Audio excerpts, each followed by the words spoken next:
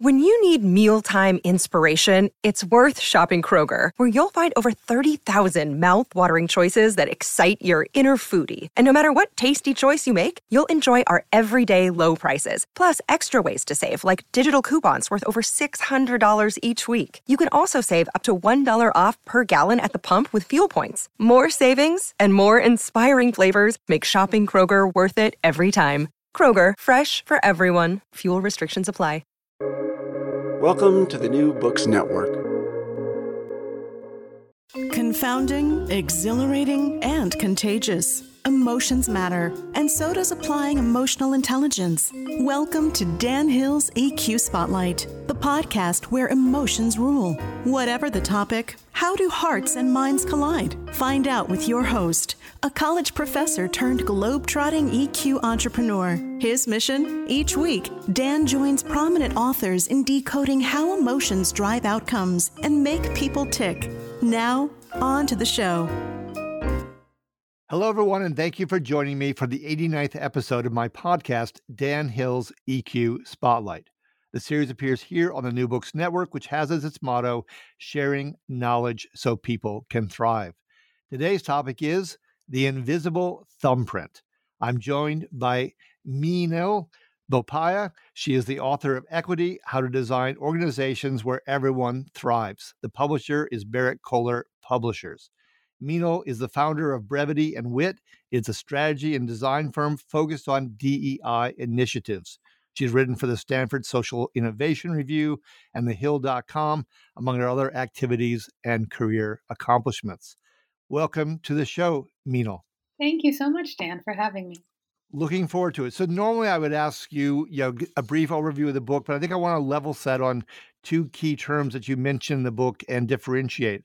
So that would be naturally equality and equity and the difference between them. Sure. Very simply put, equality is when everyone gets the same thing. Equity is when people get what they need to thrive and participate fully, either in a society or in an organization. Equity doesn't fault people for being different. Instead, it leverages difference for the greater good and embraces it. Now, that's not to say that equality is bad. There are times when we want equality, such as marriage equality, but there are times when we need equity in order for everyone to have equal access to opportunity. Okay, fair enough. One of the things that was really striking for me in the book, I'd never heard it said quite this way. I thought it was frankly downright brilliant. You were talking about how we racialize people, and you said that in terms of indigenous people, Native Americans, for instance, we have done so subtractively, and in terms of African Americans or Black people, we have done so expansively. That's just amazing. I want to give you a chance to explain that a little more fully to listeners. Sure. I should say that language was paraphrased from an article by Lauren Williams, who's a designer. So I want to give her full credit for really first putting that out there into the literature. But what we're talking about here is that indigenous people the laws were created to decimate them. In that, somebody claiming to be of a Native American tribe, they used to have this rule of like blood quantum levels, meaning were you fully or 1/2 or 1/4 or 1/16 based on your ancestry, how many Native Americans were, in your ancestral line to make you qualified to be considered an indigenous person of this land. And the reason they did that is because Article 1 of the Constitution guarantees health and human and social services for indigenous peoples in perpetuity. So by creating that law, it guarantees that the Native American population will eventually be decimated, if not extinct, which it hasn't. Indigenous people are still working and thriving in this country despite that sort of systemic oppression. On the flip side, however, when we looked at the Black American experience, particularly around slavery, this country made a law that said that if you had one drop of Negro blood, you were considered Black or a person of color. or frankly, you were considered a Negro. That's the language they would have used back in those days. Back in the day, yeah. And so that allowed white plantation owners to expand their workforce and enslave their children, even though some of the, Thomas Jefferson and Sally Hemings. Sally Hemings was actually the half sister of Thomas Jefferson's wife, because she was the byproduct of Thomas Jefferson's father-in-law raping and impregnating one of his slaves. Wow, I did not know that particular angle of it. Okay. And so she's already half white. By the time she has children with Thomas Jefferson, they're even more white. But because they had one drop of Negro blood, he's able to enslave his children and commit them to a life of bondage and sell them. Sure. No, I just think that is so succinct and so profound, and really gets into what the book talks about, which is looking at the systems and therefore designing new and better systems that, embrace fairness. I've read so much on these issues, but it's amazingly succinct. And in my case, my family's from North Dakota, and on the state highway signs is actually the silhouette, not of Sitting Bull, for instance, but of the Indian policeman who killed Sitting Bull. Mm.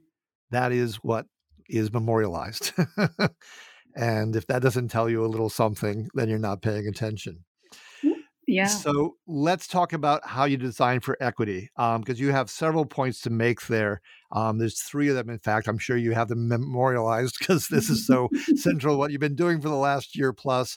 But if you can take us through them, I realize this might be a longer answer, but I think it's so central to what you're achieving or trying to help push along with this book. Yeah. Well, so what I first want to say is that we're talking about the system, but it's important to acknowledge that the system has been made invisible. We don't know these laws about Indigenous people and Black people for a reason. Because if you disguise this, if you make it invisible, it's harder to change. And, Mahzarin Banaji talks about bias being the thumbprint of culture on the brain, but it's an invisible thumbprint that we don't see. Right? This bias is baked into the system, but then the system is made invisible, and so we can't detect it. So what I talk about, if we really want to advance equity, is 3 things that are the preconditions that allow us to start to see the system. And those 3 things are, first, we have to learn how to be unafraid of differences. That the differences between individuals and the differences between groups are valued, not demonized, and not minimized, right? That we're okay. We can be different, and that's not scary to us.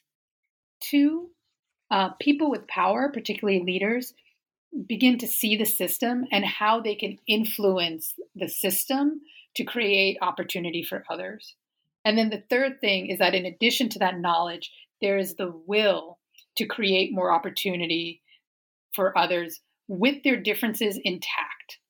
Not by saying, oh, once you assimilate, then you'll have opportunity, but instead saying, no, you can come here with all your difference and we're still going to create opportunity for you. Yeah, no, you can be you, and then you will be part of we, but you will still be a chance to be truly and fully you. Yeah. Yeah. Well, it's interesting you mentioned invisible. I can think of an instance that is, to my mind, somewhat semi-invisible, the Federal Society and the push to get a certain cast of judges on the bench. Because if we go back to the federal, the origins of the country, only certain people voted, for instance, and that was, of course, white people, white men with property. And to go back and seemingly design a system to limit democracy, as it were, or delineate who has power or opportunity to have voice, really says a lot. You said one of the central things that really hold us back is a key lie, and it has to do with rugged individualism, and you invoke Joseph Campbell and the hero's journey. That's something else I thought was really interesting. I had not thought it quite in that way before, put all those pieces together, but you have, and I'd like to have you share them with us. Sure. So the biggest obstacle often to policy change or societal change that advances equity and inclusion is this belief in the myth of rugged individualism, specifically the belief that we can all go it alone, that nothing other than our hard work leads to our success. Now, I'm not saying that hard work isn't an important part of success, but what I'm saying is that the equation is a multivariable equation. It is hard work plus something else. And we just talked about how, the only reason I was able to write this book during a pandemic is because I'm married to a man who is a firefighter and paramedic and willing to do all of the housework while I write, right? It is very hard if you're a single woman, or if you're a woman without a supportive spouse, or if you're a woman with children in the middle of a pandemic to write a book. And so my success is based on both my hard work and the fact that I'm married to somebody who's very supportive, right? Not everybody has that. More importantly, Not everybody should have to have that. I shouldn't have to find a man to fall in love with me in order to write a book or like start a, like this should not be a precondition for my intellectual success, right? And so what I try to get at with and part of this, it was perpetuated by Joseph Campbell's stuff around the hero's journey and this solitary protagonist who has obstacle after obstacle after obstacle. Now, interestingly, there is a Harvard professor who just came out with a book called A Heroine with 1,000 Faces. That is about, that's about women's stories and how they're told and the themes amongst women's stories. Because Joseph Campbell, admittedly, was very negligent of women and basically said the job of women is to wait for the hero to arrive or to inspire them. And that particularly, that idea that the woman's job is to inspire a man to be great is part of misogyny. There's a great book called Down Girl, The Logic of Misogyny by Kate Manne, who's a philosopher, who talks about how in a patriarchal, misogynistic society, there are human beings and there are human givers. And it is a job of human givers to give of themselves so that the human beings can realize their humanity.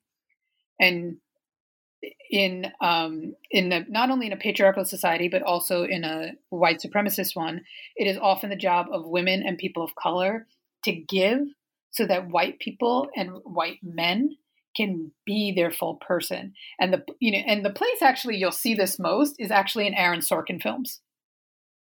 Like, he cannot write a woman that is that is allowed to just be herself and be successful. Every woman he has ever portrayed is somehow in relationship to making a man great. Yeah, no, I when I watch, I sometimes watch Turner Classic Movies, and one of the things that I have to go through is I see the opening credits and who the stars are, and invariably I'm like counting up and looking for how many women and how far do I have to go down the masthead, so to speak, before the first female name comes up. And the proportions are so slanted. It is just astonishing. And yes, it's not especially gone away. There has been some increase, certainly in female leads and so forth in Hollywood and elsewhere, but a lot of work to be done still. You mentioned supremacist, and that's someplace I wanted to go next, because when you started talking about predatory capitalism and taking more than one share, boy, did my thoughts go to the remuneration, the pay scales for executives and how they have ballooned in the last 40 years. How are we going to get out of this? What are some suggestions or solutions on that front, or however you want to take a question that's basically about predatory capitalism and the role of supremacy? Yeah. So, there are some people in the DEI space who are anti-capitalist. And while I understand how they're getting there, I'm not fully there, mainly because my parents came to this country from India because it had a socialized economy at the time. I am of the belief that we actually need both. That, first of all, we do a bad job of conflating democracy and capitalism. They are not synonymous. You can have capitalism without democracy the way China and Russia and Turkey do, first of all. Secondly, an economic model is not the same as a governing model. So democracy is how we govern. And I do think that we need a combination of capitalism and socialism, as well as probably some additional innovative economic models to meet the challenges in front of our society. But predatory capitalism is an expression of supremacy power. So in the book, I talk about there's really two types of power. There's supremacy power, which is taking more than one share, and there's liberatory power, which is looking to use power in a way that's relational and heals people and is sustainable, right? The problem with predatory capitalism is that it actually logically doesn't make sense, because the premise is infinite growth. That like year after year we should grow. And this is like the bias. This is the bias that's baked into the system. We think scale is always a good thing. And it's not. Because first of all, it leads us to biased behaviors where we think all individuals are the same when they're not. And that if we find a solution for one, we can scale it for all, which we can't. But more importantly, we clearly have run out of planet. Yes. Like there is no more planet. So a more sustainable, like an economic model that works for humanity would have sustainability at its core value, not scale. And so, Yeah, no, I couldn't agree more. Edward Abbey is one of my heroes, the naturalist, and he said, growth for growth's sake is the logic of cancer. Yeah, exactly, right? It's cancer. That's what it's cancerous, right? It is eating away at us. And we really need to be able to say, like, this is not the form of capitalism that is going to help us as a human, race. Like, this is not going to help us at all. And our ability to acknowledge that, I think, is the difference between whether we survive or not. Sure. And I would agree with your summation that we need, capitalism, socialism, and whatever else can be engineered using ingenuity to get there. For instance, I remember going to Estonia and giving a speech, and I asked someone, so tell me about life under communism, but actually tell it to me in the form of a joke, because I think sometimes that can be more illuminating and certainly more fun. Mm-hmm. And the joke they told me was that the person goes to the afterlife and there's a capitalist hell and a socialist hell. And there's a really long line to get into the socialist hell. And the reason is, even though both hells have the same versions of torture, in the socialist hell, some days the rack doesn't work and some days they're out of boiling water, which I thought was really funny. Let's move to something that going more positively here. You're talking about 7 behaviors of inclusive power. So we're really contrasting predatory behavior to inclusive behavior and power. Take me through, maybe all 7's more than we have time for here, but maybe touch on a couple, 3 of those that you think you particularly like or think are important. Sure. So these are from Julie Diamond, who is a really great consultant whose work I admire. And so the 7 are empowerment, conflict competence, respect, fairness, approachability, discretion, and judiciousness. Now, I will say that as a DEI consultant, my absolute favorite one, the one that I gravitate most towards, is conflict competence. Because I think, a real feature of white supremacy is having taught white people, particularly white women, but I think all white people, particularly all like WASPy Americans, that avoiding conflict is being polite. Because if you teach people that conflict is impolite, then they never raise issues. True. You make them complicit in the systems of white supremacy by saying that if you behave in a way that brings to light these problems, you're being badly behaved. Well, you may not move to Minnesota because we have something here called Minnesota Nice Syndrome. Yep. We are Scandinavian. I'm half Scandinavian. We don't tend to surface issues, and we have, I believe, possibly the largest racial household asset gap in America. Yeah, and this is why. So if we really want to address these issues, all leaders need to have conflict competence. You need to be able to engage in conflict in a healthy way and resolve conflict in a healthy way. And a healthy way doesn't mean just like keeping a polite tone and then brushing things under the rug, right? It means being able to be in sticky, difficult conversations with one another. It means giving room for people to have different cultural expressions of conflict. In some cultures, it's fine to be emotional. That doesn't mean that you've lost control. And, emotional expression is considered authentic. And sure. Well, I happen to have moved to Italy when I was 6 years old for 2 years. So that's, if you want to contrast to Scandinavians, there you would have one of them. Yeah. So I think that conflict competence is the 21st century leadership skill that everybody needs to grapple with. And then the other two that I'll talk about that I think are really great. Actually, I think judiciousness, I think, is really important, because I think sometimes people misinterpret equity and inclusion, particularly inclusion, to mean that you have to make everyone happy. And that's not what it is. You want to create an environment where people feel welcomed and people feel respected and people feel like they can speak their mind with, in an appropriate way without negative repercussions or retaliation. Yeah, some security. Yeah, psychological safety. But that doesn't mean that everybody gets what they want. And that doesn't mean that everybody's going to be happy all the time. And so leaders that are judicious understand that they have to also place the needs of the organization ahead of their own self-interest. So, and that means that if you even have an ego that wants to people please, but people pleasing is not going to help your company, because inclusion requires you to place the needs of the organization ahead of your ego, then you need to get over that. Right.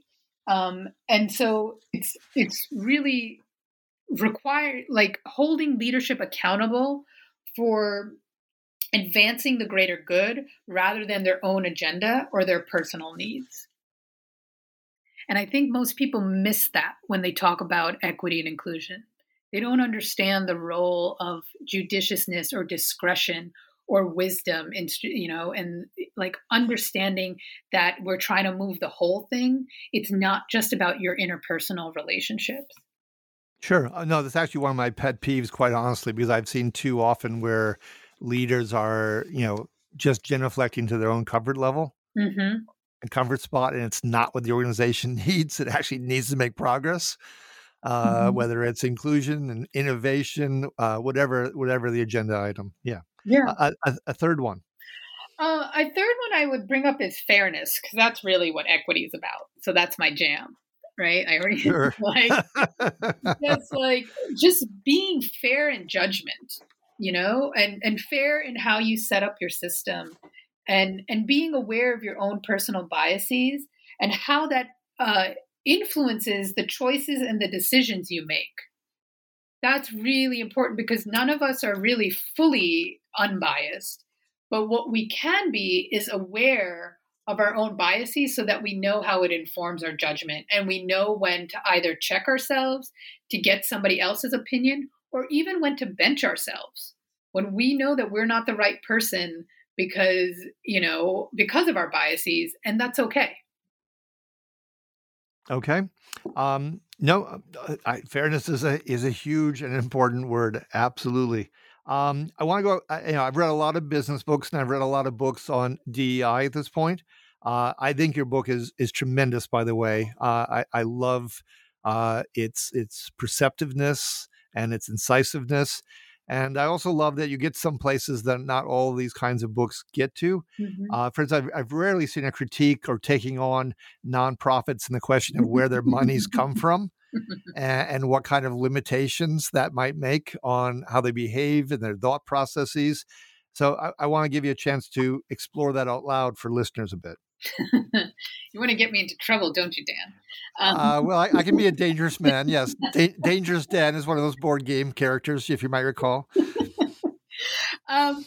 So what I have worked for a number of nonprofits, and I think there's this big myth, I think, out there that somehow being not for profit or nonprofit automatically makes you more virtuous than anybody that's for profit.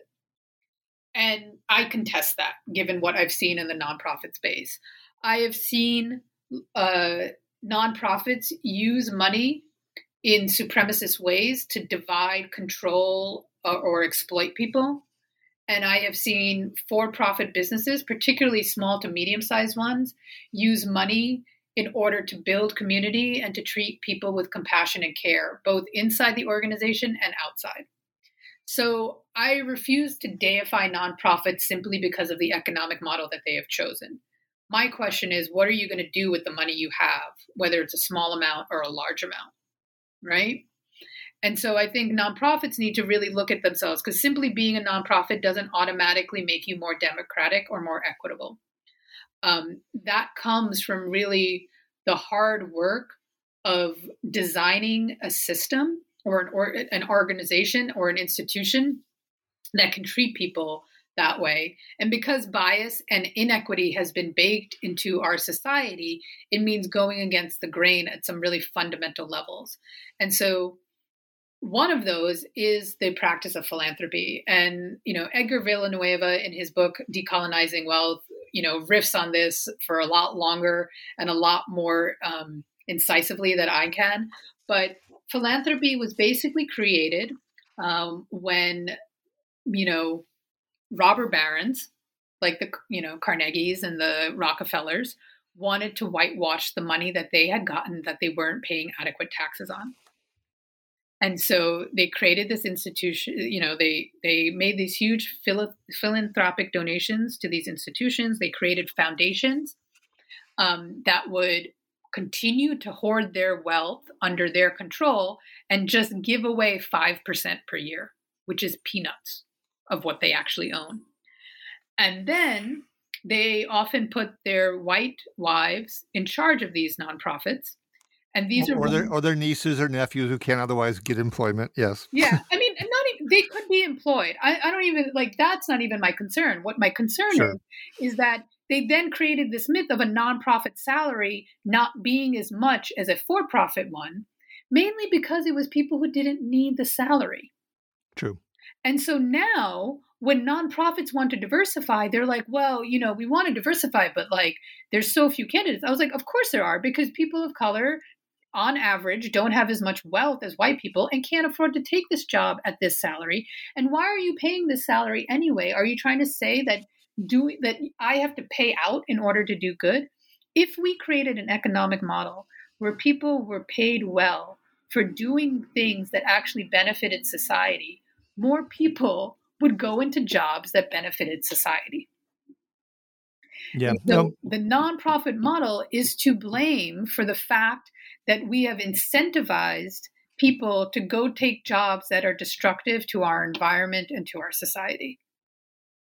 Yeah, well, there's a wonderful book written actually way back in the mid 1960s by someone who had been a journalist and then joined the faculty at Columbia University called The Rich and the Super Rich, and it has a couple of really incisive, good chapters on foundations. You might find it of interest at some point. I'll just mention that to you in turn. I'll also confess at this point that I had worked in the development department briefly of an orchestra in the country, so I know a bit about what you're talking about.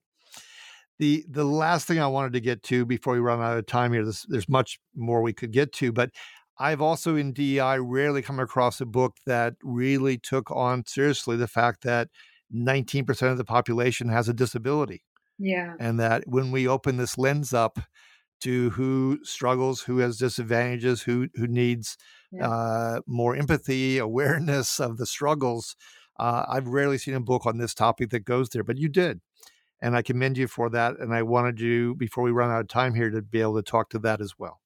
Thank you. Yeah. I mean, that was really instilled in me by my mentor, Janetta Betch-Cole, who wrote the foreword for the book. And she will claim that was instilled by her through her relationship with Deb Daggett, who is a wonderful disability rights advocate and the former chief diversity officer at Merck. But it's also because I have a background in clinical psych and I spent some time in that area and realized that physical and mental disabilities are really not accommodated adequately in our society. It's also because Brevity and Wit does a lot of work in graphic design and digital design and websites. And accessibility is a real problem as we move to an internet-based society. 90 to 95% of the web is not accessible for people with disabilities. which should be criminal and is starting to become criminal as the lawsuits start to get filed. But we are missing out on a huge part of our population that actually has also been known to be the most creative and innovative. You know, text messaging was invented for the deaf and hard of hearing, and now we all use it. Audiobooks were originally intended for the blind, and now we all use them. You know, there are so many things that we owe because someone decided to innovate, or a disabled person themselves found a solution that was more innovative than what had previously existed. And so I think we lose out on creativity and innovation when we don't include people with various disabilities in our work. Sure. Well, some of the most creative people I've known in my life were dyslexic or are dyslexic. And they have worked with that and worked through that and beyond that in ways that have really impressed me. So I want to thank you so much, Meenal. This has been episode number 88. The topic is officially the invisible thumbprint. Meenal is the author of Equity: How to Design Organizations Where Everyone Thrives. I heartily commend this book. If you've enjoyed today's show, please give it a rating or review on iTunes. You can find other episodes at my company's website at the obligatory 3 Ws and sensorylogic.com, or on the New Books Network. Type in Dan Hill's EQ Spotlight and you will get there. Finally, I'd like to conclude every episode with an epigram. In this case, I came across one from John Lewis that I thought was kind of a nice fit. He's, of course, the former congressman who's now passed away and civil rights leader, who said, "We must be headlights, not taillights. Until next time, be kind and stay safe."